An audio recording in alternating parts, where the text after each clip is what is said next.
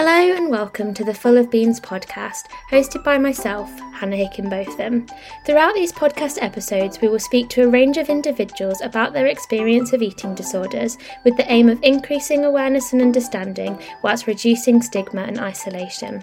Please note that the topics discussed in this podcast may be triggering for some individuals, so tread lightly, check in with yourself, and reflect on these conversations. I had the absolute pleasure today of being joined by one of my dear friends, Ed. With Ed, we speak all about his experience of sexuality, being a gay man, and the link that this did and didn't have to his experience of anorexia. We talk about the gay community and how within the community there are pressures to conform to certain body types. And we talk about dating, but we also talk about the community and the support that's within it. We also talk about treatment and how we need to look at somebody's identity on the whole, but also do need to take into consideration that somebody's sexuality can impact the way that they see themselves. I've really enjoyed doing this episode with Ed for Pride, and I hope that you enjoy listening. Hello! Hello. How are you? Yeah, good, thank you. How are you? How you doing? Yes, I am very good, thank you. It's so nice to see you after such a long time and have you on the podcast. Yeah, and thank you for having me. I'm very honoured, I'm not going to lie. I was thinking earlier how, we've briefly mentioned in passing, eating disorders and stuff like that, but never really had the opportunity to talk about your experience. So I'm really flattered that you want to come on and share it with me today. Oh no, thank you so much for having me. Obviously, we had kind of talked about it before, but obviously seeing your channel and your podcast and seeing kind of the work you do, it's a really nice platform and outreach for so many people. So I'd be more than happy to kind of give my insight and my kind of life and how, if that can help anyone, I'd be more than happy to. Yeah, absolutely. Well, that's lovely. Thank you, Ed. So I guess today the reason why I asked you to come on was because it's Pride Month. And I think when this episode comes out, we'll be kind of coming towards the end of Pride. As a gay man who's had anorexia, I wanted to talk to you about your experience. So could you start by telling us a bit about what your experience was of having an eating disorder? Sure. So I think my kind of onset of AN was around kind of GCSE age, so like 13, kind of early doors, and it went all the way up until kind of end of my undergraduate degree, so 21. And again, it was one of those cases where it started very slow at first and then got more progressive. And I guess as I got older and had more kind of autonomy, I guess, especially at university, it was a lot easier for me to kind of be more controlling and that kind of aspect as well. So I think at the same time as well, I had a lot of anxiety at the same time as well. I think they kind of fed into each other. It's kind of which came first, the chicken or the egg kind of situation. But yeah, so I think mostly when it came to my disorder, it was very much kind of restriction was quite a large thing, and very excessive exercise was another aspect of that. And yeah, when I was at school, it was obviously I was really tired all the time, sleeping in classes, all that kind of aspect. And it got picked up on at points, but I think obviously things have changed so much in like now a decade, really, in terms of that kind of awareness of not only just kind of a gay person, but also male eating disorders. It's changed so much. And I think they just didn't really know what was the protocol then. I think if it was kind of in a female kind of setting or a female school, they might have more of an intuition or have more past experience of it. But no one really knew what to do. And it was very much that, oh, Ed's sleeping in lessons or he's not eating during the day. But it was never, oh, let's refer him to something, or we have someone specialist who can help with that situation. It was very much kind of left to your own devices. So I think that was quite a large part of that kind of aspect and kind of the upbringing of it. And then kind of having that, oh, I'm kind of under the radar. So maybe it's not as big of a problem, or maybe I'm not kind of fulfilling the stereotype to that kind of extent. And I think that kind of allowed it to continue on for so much longer because there was none of that kind of intervention to that extent, especially for kind of a male person in that kind of realm of eating disorders. At the time, or I guess when it was happening, did you recognize oh, I have an eating disorder, or did you just think it was something that was normal? I think I think it's tricky. I think there was a point where I kind of became a bit more aware. So my sister had bulimia when I was kind of growing up. She's my older sister. So then I kind of had an awareness around the issue, and obviously I had loads of friends, like girlfriends, obviously, and like they obviously would have. I'd be aware of that kind of situation. Obviously, like diet culture being a thing, and having a kind of big interest in psychology. I think I grew an awareness, but at the time I saw it as a way of more managing. I didn't really think of it as being an extreme thing. I think, oh, maybe I'm a bit uncomfortable with certain things, but fitting in with the kind of the culture at the time and kind of that media culture, it's like, oh, this is kind of what's normal, what's kind of the standard, and then that's how you kind of get that shape or body that you kind of want to Mm. achieve was, oh, you just have to engage in a bit more risky behaviors and then you'll be kind of make it that way. But it never really dawned on me until I think I was till like 23. And then I looked back and I was like, oh God, like, yeah, the kind of behaviors I was doing, the compensatory behaviors, it was just so, it now seems so foreign to me. And I think it's such a strange aspect to me when I was kind of growing up that I just didn't see that as being Mm. atypical at all. So I think that was, I think, kind of a shock to me when I kind of grew up a bit that I kind of saw that. Oh, actually, no, at the time I had no clue about the kind of severity and kind of the dangers involved until obviously I was at university learning about it, but then I was still engaging it even more so at Mm. university. So that's what was kind of weird. So when I knew it, if anything, it didn't help kind of being aware of it. Mm. And do you think that part of the reason like it continued on for so long was almost because nobody was recognizing it? It was almost like this is okay because Yeah, I mean, I think a lot of it was that obviously because I am a gay man, it kind of gave off that, oh, you're just femme and you're just engaging in kind of mm, female culture and you just kind of want and like, oh, you just want to be a girl, and that was kind of the pass off. So I think a lot of people just didn't really recognize it, or they just thought, oh, you just kind of got the genetics to be like tall and really skinny, and that was just kind of your genes, and no, you just don't have a big appetite and things like that. Whereas I think if it was in a different context, it would be much more picked up on. But I think because it was just how I carried it and kind of negated a lot of things and kind of snuck around a lot of the issues. I think some people were aware, but no one really knew how to intervene or how best to intervene in that mm. situation. It's so interesting, isn't it? Because when you were saying that, then like, oh, it's just because this, it's just because that. It's almost like when something happens that we're not completely sure of like how to navigate the situation or what we should do, we almost make excuses Mm. that then support our own actions. So like, me saying to you, oh, it's just because you're a gay man, that then means, okay, I don't need to do anything about it anymore because Ed's eating behaviors are just because he's a gay man and that's what gay men do. Yeah. But like that, if you say that to yourself, you're like, okay, cool, we can go ahead now. But then when you pause for a second and think, yeah, okay, he's a gay man, why does that mean that starving himself and excessively exercising is then okay compared Mm. to, let's say you had a young female girl, like you saying that the eating disorders maybe were more recognized there, the same behaviors in two different people would have been addressed completely differently. Yeah, for sure. Yeah, I think it is really, I think obviously now it is different. I think there is a lot better recognition of Mm, that now.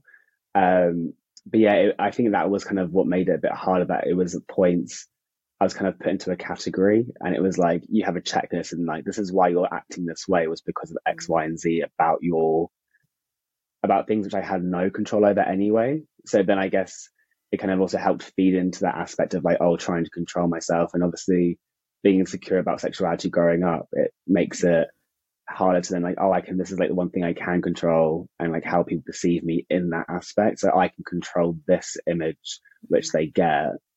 But it was obviously like in a destructive way and it was very much almost like a self-hatred kind of aspect to it rather than actually I just wasn't really as comfortable with myself. And I think if I had that education about, yeah, no one is comfortable with themselves when you grow up because your body is changing mm, continuously and it keeps changing. And I think that was something which just wasn't, it was covered a lot for like different audiences, but for my kind of where I was at school and kind of the audience I was at school, it just wasn't a prerogative. It wasn't a priority. It was like, you just need to fit this kind of macho man or this kind of different aspects or kind of different qualities to kind of fit this how you fit in aspect and how you grow mm, up and these kind of things. And I think it was just a very different, yeah, just a very different realm to kind of navigate. mm. said about like being, fit the macho man, Mm. and anorexia, takes you away from the macho man because it then makes you thinner and things like that. Do you think it was almost a way of you saying like, I'm not, I don't want to, I'm not like a quote unquote man, like I Mm. have characteristics that are different? And do you think you were trying to show that physically because you couldn't say it I out think loud? it.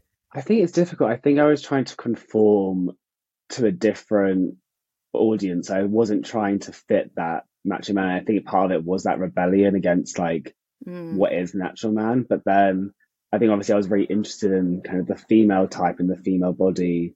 And that was somewhere I felt kind of comfortable and more secure, kind of navigating that kind of realm of kind of how women act and how they look in fashion and modeling and that kind of aspect. It kind of helped make me kind of feel more comfortable in one area than another area, where if I went to the gym I would stay far away from like anything weights because like the men would just be like so different from my body type.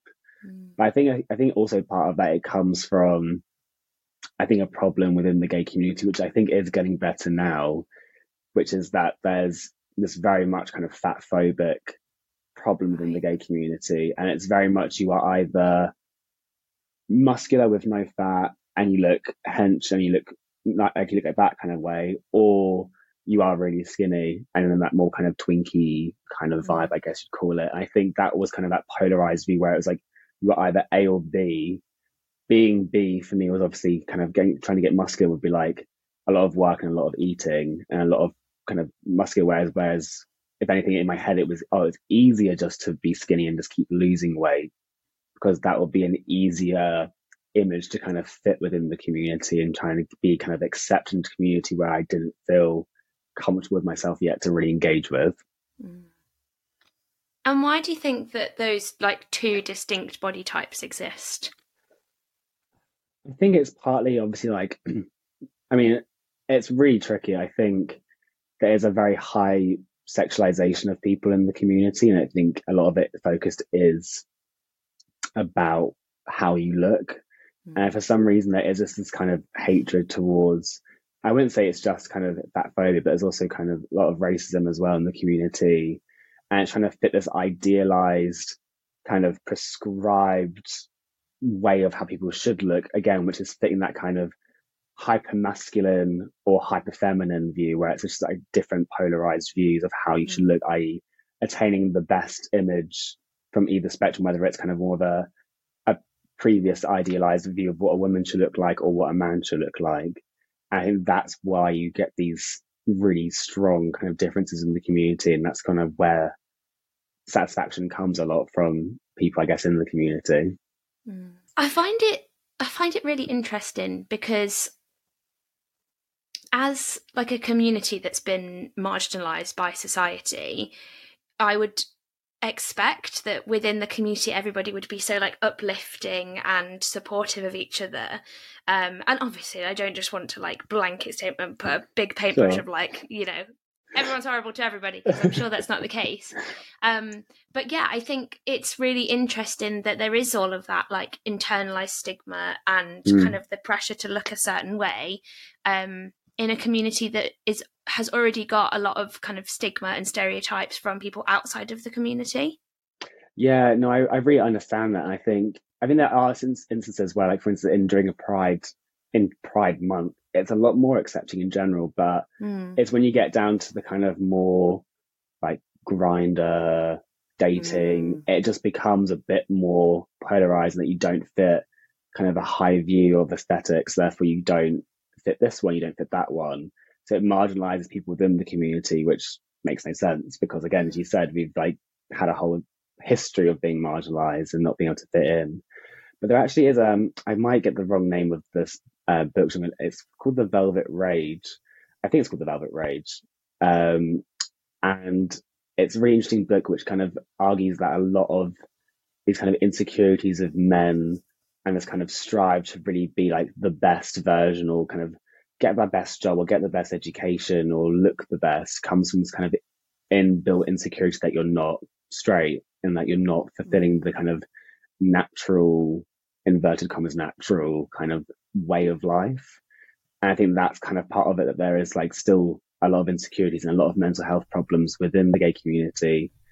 And that stems a lot from kind of this upbringing that you just don't fit in and that you are marginalized. So it almost comes a bit of kind of I don't know how to explain, like a mob mentality where it's like, well, we just have the hot gays and that's where this group fits or this group fits. And so they kind of do that to help them feel themselves a bit more secure because they feel like we're in a gang and we've got our own little pocket. Whereas I think it's a lot different than when it's kind of in the kind of the straight community where like everyone's kind of just, everyone can be anyone and to some extent, obviously, but I think they do put more pressure on themselves to fit this kind of narrative. Yeah. And I suppose that it doesn't make sense in terms of the fact that it makes sense so it's okay, but it does make sense that when you haven't been able to fit maybe the stereotype that was expected of you, you do have that insecurity. So, and then you like push that onto other people to make you feel better. I think that's kind of human nature, unfortunately, is a lot of the time we do, you know, make people feel worse to make ourselves feel better, which is not the nicest approach, but it is sometimes the case. But I was quite interested, I want to go back to like your teen years in a sec, but I just wanted to ask you a bit more about Grindr, because I think from the conversations that we've had that you would class yourself as recovered now. Is that correct? Yeah, for sure. So how have you found like being on things such as Grindr impact your body image and your self-esteem? I think, I mean, are you talking about nowadays or kind of in the past or? Yeah, I think nowadays, like Sure. now that you kind of see yourself as better. I mean, yeah, obviously I think I'm like self-aware and that like, obviously like in kind of the grand scheme, I'm an attractive male. This is kind of fine. I'm like happy to navigate it.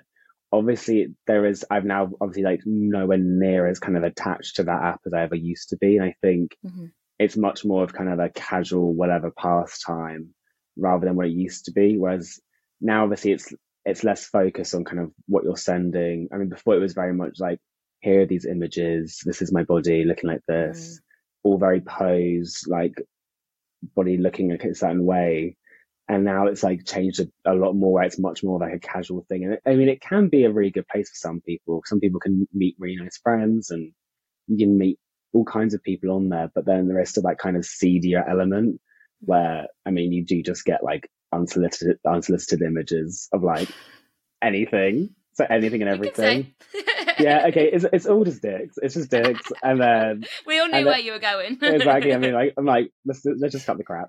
But yeah, and then like obviously it is so like image focused, and like I mean, most profiles you'll see are either blank or a headless torso. So it's again that kind of, it's that kind of it's like putting your image of like yourself as your identity. And I think that was the issue, that you're really just like, you're making, I mean, people were like, would keep anonymity, but like their body is their identity and their ID card kind of way of living life. And I think that's why, I mean, nowadays I'm just not really that interested in, I think moving into like, go to Hinge or Tinder, just like move on to a nicer place, just like at least have a face, just like have a conversation for at least a little bit. I think it's very much that kind of instant gratification. I think that's the point of it, that it is meant to be that you find someone, you chat, you send a location, you share images, and you go. And so it does put people in a much more kind of weird mind frame of how sex life is. So obviously, like, I mean, the straights can't have that. It would just be carnage if like people had that kind of app. So I think that's like honestly, like the world would fall apart. So I think it works very well because like obviously we are a community, we like to meet, and that's how these things work. But I think it's obviously not the best thing for, I think it's not the best for kind of mental stability, kind of self-assurance. Yeah, it feels as though it's, I mean, but I can't talk because I've never been on a dating app in my life. If I broke up with my partner tomorrow, I would be absolutely screwed because I'd be like, how do I deal with this modern technology? Sure. But yeah, I mean, all dating apps I think are very image based. And I do wonder, you know, for people that are on them, the impact that that's having on their mental health and their self-esteem, Mm. because somebody is literally judging you. And it's difficult because I've had this conversation with my parents before. My parents met on the street, which is lovely, Love that. as my dad was getting kicked out of a bar, so it's a great Ooh, story. even better. But they just saw each other and they were attracted to each other, and then they started chatting. So it's not really, initial attraction does tend to come from seeing somebody. I Mm. suppose it's just more when you're online, it's curated images that you've picked out yourself rather than like your actual physical presence in person. Yeah, no, I think that was always the case, especially when I was dating, where I think sometimes I'd like not like, oh, I feel I'm like I'm gonna like see this person, as in it's like it almost, or like I'd see someone on Tinder or something and be like, and I bump into them in real life and I'm like, oh, you're actually a lot hotter because like you're actually a real person and you actually have Mm-hmm. like qualities.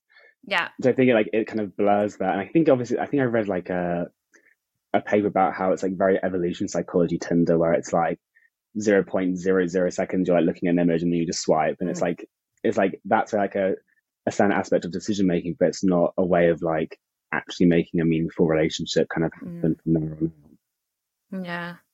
Yeah, I mean, I have a number of friends that have met on Tinder or Bumble. I think tends to be Yeah. the one that people, have those. Don't know why it's different, but I'm like a grandma with these sorts of It's things. just I'm like, just there. what do you call it? Yeah, I remember at uni, one of my friends had Tinder, and I used to be like, "Oh, can I play Tinder?" And she'd just let me swipe through for her. But we had completely different tastes, so it was quite funny because she'd go on dates with people and then be like, "Yeah, I didn't find them physically attractive, but actually I really like them." So, yeah. Anyway, completely off topic, but I think it's really interesting to kind of think about like the ways that it does affect self-esteem in that Yeah. sort of environment. So just going back to kind of, you said that you thought that the things started to kind of occur when you were 13. Did that tie in with when you were sort of thinking about your sexuality, or did you already know I'm gay and then the eating disorder came along? How did that sort of, was there even a link between them? I think there was like an overlap between it, but I wouldn't say that. I think in my mind they were very much separate entities. Mm. And I think I was trying to start exploring my sexuality, but obviously it was in a very closeted kind of Mm-hmm. way where I wanted to kind of be, I just wanted to be straight basically, and then try and move. And then I think part of it, then like you move into being bi, and you turn into being gay. But I'm obviously not saying that there's no bi people, but I'm saying that like that's how the way I took it and kind of Mm-hmm. made it make more sense for myself. And I think I use the eating disorder much more as in that regard to a way to kind of control that and kind of control that sex drive and urges, but then obviously know that I'm kind of being put on a pedestal a lot in terms of Mm-hmm. where I'd fit in the gay community. So I wanted to fit that image, but obviously wanted to then obviously be kind of like hide away. And that would kind of, from the eating disorder was kind of a way to keep myself away from that or distracted from those kind of aspects and stresses in life. Mm-hmm. That's really interesting what you just said about like you were being, I can't remember the word that you used, but basically like glorified because you were fitting the kind of stereotype of what the body type of a gay man should be. Yeah. Do you find that kind of encouraged the eating disorder behaviours? Like, did that make you want to stay in eating sort of a longer so that you could keep that up? I think that was part of it for sure. Because I think at one point it was very much, I think I was very much like at first just dipping my toes into diet culture and looking after my body and looking after my body. But that kind of aspect of Health and wellness. health and wellness and like, oh yeah, let me have like spirulina powder and everything. And then it kind of moved into, I think it got to a point where I was like, oh, this is just kind of who I am now. And it kind of became Mm. like almost this kind of, um, yeah, like part of me was just being skinny, and that was the thing I had to maintain and be that aspect. Then for like Ada, just I didn't really think that I was ever going to be like qualified or kind of fit the criteria of having eating disorder. So then I was like, oh well, it was almost like trying to gain and trying to reach that as was part of it, which was the kind of weirdest aspect of like it was like so goal driven, and I think I've always been quite goal driven. So it was like I can move this into a different goal, and things will kind of fit into place in terms of the sexuality, in terms of how people see me and things like that. I think it all was trying to like reach this kind of unattainable goal, which I was never going to be able Mm. to reach. So I think that was kind of part of a lot of that, of just trying to navigate a lot of different realms and spheres, but then doing it kind of the worst way possible. Mm. Yeah, I can really resonate with that. Like, it just makes me so sad, like the words that you used in terms of like I didn't think I'd be qualified, or like, you know, I didn't think whatever I'd be enough kind of thing to get that eating disorder diagnosis. And yeah, it just makes me really angry. I don't know whether you've kind of seen recently, but they've brought out like a I don't know whether they've actually doing this or whether it's like a we should potentially do this A plus for anorexia, which is Yeah. for people that are like, you know, really, really ill, potentially. And there's like terminal anorexia and all of these terms that they're throwing around. And I just think for an illness that is so, you know, like you've demonstrated there, like you whatever the reason behind it is of wanting to get to that certain point where you get that diagnosis, you would think that the kind of people behind the diagnostic criteria and stuff would be able to recognize that and not almost make it worse for people. But by having all of those titles and diagnoses, it literally is like, well, to me, I just literally saw, I always joke, I'm like, oh yeah, I'm the classic anorexia, classic person with anorexia, A-star student. And then I saw the A plus and I was like, holy shit, they've listened to me, but they got the wrong end of the stick. Right, no, it wasn't mean like that. It wasn't mean like that. No, don't do it. Don't do it from an anorexic person's point of view, please. Do it from like a clinical. Yeah, I think that's the thing. There's like so many. It's almost like I don't know. Also, I think like there was like obviously like social media and like the way that television would kind of portray the different types of eating disorders. It was always kind of viewed that like, oh, anorexia is kind of more glamorized version, and I think that was obviously like such like a negative thing to have, because obviously we grew up in kind of the special K, eat 3 bowls of cereal a day and you'll fit into a red swimsuit, and like things like that. And it was so much of this kind of really tragic kind of ways of like dealing things, and how they would glorify celebrities, kind of the Olsen twins, and like the kind of attention that they would receive for just looking so frail, was basically telling people from like, if you think of like social learning theory, oh, if I do this to my body, I'm going to get attention. People are going to care about me, but not for what I do, but how I look. And it kind of gives you that distance from kind of your own internal qualities. And I think that was also part of why it was so maintained when I was younger, because people were worried more about how I was looking than what I was doing or feeling or saying. So it kind of gave me this kind of bubble of like, oh, this is kind of my thing, and this is what people see me for. But then I don't have to worry about being gay or kind of my views or anything like that. So then it made it a little bit easier to navigate things, and also then control kind of the anxiety at the same time of kind of, oh, I need to be really worried about what I do for this and do for that. Whereas this, like, if I just put my energy into one thing and trying to control how I look and how people perceive me, then it's going to make my life so much easier to navigate. Yeah, I literally said that. I can't think. We were talking about that on a podcast the other day about how, you know, at the moment there's wars going on. There's a cost of living crisis. The government's in absolute shit. Like the world is going to poo. But like, if you've got anorexia or you've got an eating disorder, you don't need to worry about anything else, because you don't have the energy to, or the capacity to, because you're so closed-minded. And, you know, that can be an attractive thing, because it's like, oh, I don't need to worry about anything else. But actually, is that the person that you want to be, that you don't have the capacity or the care about what else is going on in the world, because you're kind of, and I don't want this to sound horrible, like this is a realization I've had to go through myself, in that I'm so kind of consumed by my eating disorder and obsessed with what I'm eating or the way that I look, that I don't even read the news. And it's like, nah, it's not the person I want to be, actually. Yeah, no, I get that. I feel like you just kind of lose touch with a lot of things around you, and like the spheres around you, and obviously like family and friends and even schooling, like it all kind of takes a step back when it comes to the eating disorder, and you think so much about everything that your mind is literally just continuously thinking about like food, what you're going to eat, what you have eaten, how you're going to burn it off, that kind of thing. So it's like so draining and cognitively draining to get to that point, that it literally, yeah, I think it's the thing that kind of having that kind of drop off that I was able to actually really focus on being still focusing about myself, but in like pro-social ways, but then allowing myself to then outreach to other areas of my life and improve those at the same time after kind of getting through the eating disorder. And kind of, I guess, moving ahead a little bit, in terms of like the way that the eating disorder was. So you said that you had the eating disorder until you were about 21. Had you come out by then, or was it something that you were still holding back with because of like the eating disorder was still kind of overshadowing all of that? No, I think when I got to uni, I became a lot more comfortable with kind of my sexuality, and definitely that was something which is then more commonly known. It was not something to be wary of, but then that was then fine, like having sex and being liberal and living your best life and doing all that. But then I still had the kind of eating sort of take a lot of precedent in my life. And I think obviously you go to university, you move out from like home structures, you're cooking for yourself, you're looking after yourself.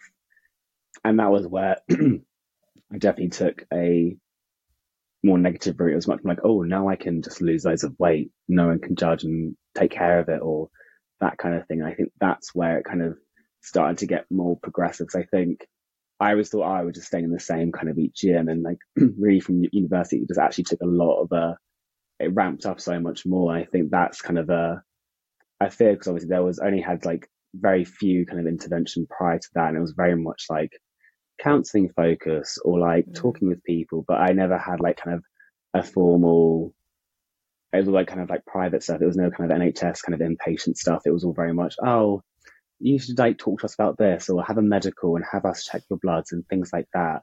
So it was very superficial help. And then obviously it then got to the point where like my body was just so not okay by the kind of point where I decided to make a change that like, I mean, that's where I kind of had to almost kind of self-help myself and kind of really step back and be like, whoa, like my bodies can't handle this anymore. Like it's going to be kind of a life or death decision at this point in time. So it's like, you know what, it's going to be like baby steps, and it's taken, I mean, obviously I'm now 26, it's been 5 years and it's been like gradual improvements. And now obviously I don't really get concerned about that or worried about food or how I look, but that's obviously just this point in my life and time. And I have no idea what can happen in the next 5 years, and it could come back, and I won't have those tools which I would have gained earlier, because I didn't really get given those skills until recently. I did CBT to kind of work through that and see and kind of challenge the processes behind it all. Yeah. Yeah, I think you've kind of knocked the nail on the head there, that it does have to be small, sort of, you know, really take it steady with yourself, because big changes just frighten you and make you run back to the eating disorder. But it's really sad, like you said, that you haven't been able to have that support to kind of build that resilience and those coping mechanisms, because I think for me, that's the reason that I relapsed, was because I didn't have that. But then also it's brilliant that you're aware of that and that you've been able to do the CBT to have things in place for yourself. And I'm just thinking about kind of if things could have been different for you, you know, as a man and as somebody that's gay, like if you, I don't know how much you know about like the way that treatment goes now, but if you kind of were in a treatment facility now, are there things in particular that you think could have helped you because of your gender and because of your sexuality? I mean, yeah, I mean, I remember when I first met with like my CBT therapist, and she was like, I mean, obviously, she was kind of a freshly qualified kind of therapist. So then she was very much like, oh, yeah, of course. Like, I'm not surprised that you've had to deal with these things as being a gay man, because there's such a focus on your image and that kind of focus. I think in terms of treatment, I think that what would have been the best is obviously a greater awareness of the proportion of males. And obviously, there's still probably a huge amount of kind of underreporting of males with eating disorders in general. But again, I think obviously having that awareness of like gay needs, and that there's with the straight person, they have their sexuality kind of pinned down, and that's something which is celebrated through all kind of ways, whether it's kind of actively or passively. They're fine. And I think people tend to overshadow that actually gay people need to actually learn about how to appropriately move into exploring their sexuality and how that can fit in with their image as well. Because I think obviously when you're kind of having to kind of sneak around, you're more likely to get yourself into kind of awkward kind of sexual encounters or things might bad go wrong. And that can obviously impact your mental health even further. And I think I had a very similar experience in that kind of sense that if things kind of go wrong, then your only way to kind of get away from it and kind of recover is just invest it all into the eating disorder and kind of go all in. Because again, it's like a distractor. It's like the perfect distraction that you just, well, if I got my mind focused on that, then I don't have to worry about what's going on around me and what I'm feeling and what's going on. And I think very much outlining kind of, I think having a focus of not having the whole therapy focused on sexuality. Because I think obviously for a lot of people, it's not always the case that I'm gay, therefore I am going to have an eating disorder. But I think it's part of that there should be some focus of, okay, how is actually that impacting your view of yourself, which could in turn be kind of a way of you trying to escape that and getting that kind of more comfortable with that as definitely, which would be a big part of therapy, I think, for especially for gay men with eating disorders. I'm so glad that you just said that. I think that was one thing I was just going to say to you was I think there's a big stigma that if you are a man with an eating disorder, then you must be gay. Or if you are a gay man and you have an eating disorder, the reason that you have an eating disorder is because you're a gay man. And I think whilst it's important that we acknowledge that there is a correlation and that there are stresses and pressures put on gay men which may lead to an eating disorder, I think it's so important that we highlight the may. And I think we're definitely coming to a place within the community of like there's no one thing that causes an eating disorder. It can be a multifactorial, there's so many different things, but that's still the case with people that are gay, are bisexual, whatever. Their sexuality does not just determine, that means that they're going to have an eating disorder, or that's the reason that they have an eating disorder. Yeah, no, I completely agree. I think that's a thing which is also quite I think it makes it even harder for kind of straight males with eating disorders that they then they're going to perceive me as being gay, which obviously they shouldn't worry because being gay is fabulous and it's so much fun. However, I can see why that could be a boundary to people because their presentation is going to differ because they're going to think, oh, well, that person's not gay, so I wouldn't expect them. So if anything, it gives it a further boundary for them to actually get access to treatment. Whereas I think nowadays there's a lot more focus on that. Okay, there's more likelihood if they're gay that could result and potentially be not a cause, obviously, but like it might be part of that. And I think it makes it easier to identify. But then I think, obviously, when it comes to straight men, they think, oh, it's just their metabolism, it's their genetics, or they just like to focus on the gym a lot, and like that's just kind of the pressure they got on them, and they just want to look after themselves. But then again, they're not really focusing on. Again, it's definitely that kind of differences between how people are perceiving it between a gay man and a straight man. When really, at the end of the day, they're all just people with a mental illness. It's not specific to anyone or any different group or how it presents. It's very much it is that there is a shared interest of that there is a mental illness going on at the time here, and that's what needs to be intervened. And a very serious mental illness with a lot of. And I think it's at the most highest morbidity rate of any mental illness is eating disorders. And it's something which is, we shouldn't have people dying nowadays from just poor interventions or poor acknowledgement or noticing of their eating disorders. Yeah, absolutely. And I think a lot of it comes from the fact that, historically, when we've thought about eating disorders, we think about a thin, white, middle-class young female. And so I think that's why it's easier for people to kind of think, okay, so that's how we see an eating disorder, therefore a gay man who is appearing as feminine, like it makes logical sense that they would have an eating disorder because they're appearing of how we already perceive it. But then when you have a man that is not appearing in a stereotypical way, similarly to when you have a woman that's not appearing in a stereotypical way, it's then difficult for people to kind of come to terms with the fact that they're presenting with an eating disorder. So yeah, I can imagine like the confounding things of being a man, being unsure about your sexuality, and then having people question sort of your mental health and things like that. Like it's all. It would make me question so much as well. Like, where do I even belong? What support is available for me? Yeah, no, I think that you, as you said, like hit the nail on the head there, where it's it's just, there is definitely this kind of way that we've been prescribed how eating disorders present themselves. And again, that's partly media and that's partly just how it's been documented in medical history for so long. Whereas now we know it'll affect anyone, and it can be anyone or anything at any time of their life. You could be 6 years old, you could be 40 years old. And I think that's where they kind of put these kind of criteria in, which are, so they're still not updated to the extent where it's actually realistic of how an eating disorder actually presents. And I think there's still a lot to know about, obviously, the links and the causes, but as you said, there's so many that really it's actually focusing on kind of blanket looking at the how to best identify and then look at interventions, or in general improve the education and awareness in general, especially within schooling systems, because I think that's where a lot of them will start for a lot of people, is that schooling environment. There's like going swimming lessons, and you have PE lessons, and you have to do like the annual year weigh-in, like you have to actually like weigh yourself and stuff, and that's kind of like a lot of anxiety for a lot of people, because you're being literally compared, and you're being compared against other people, so it kind of instills this kind of fear really early on, and then it just matures, and then when they go off to university or get their own space, that's where actually things can get more complicated, because they're not getting the kind of supervision that they really need.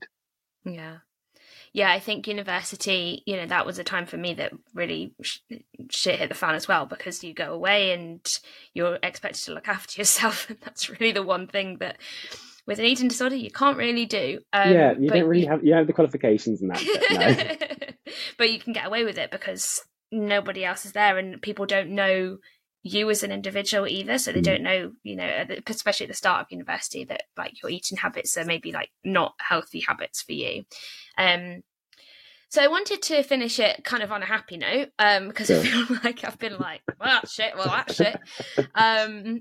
because it is Pride, so we should have pride with what we're talking about.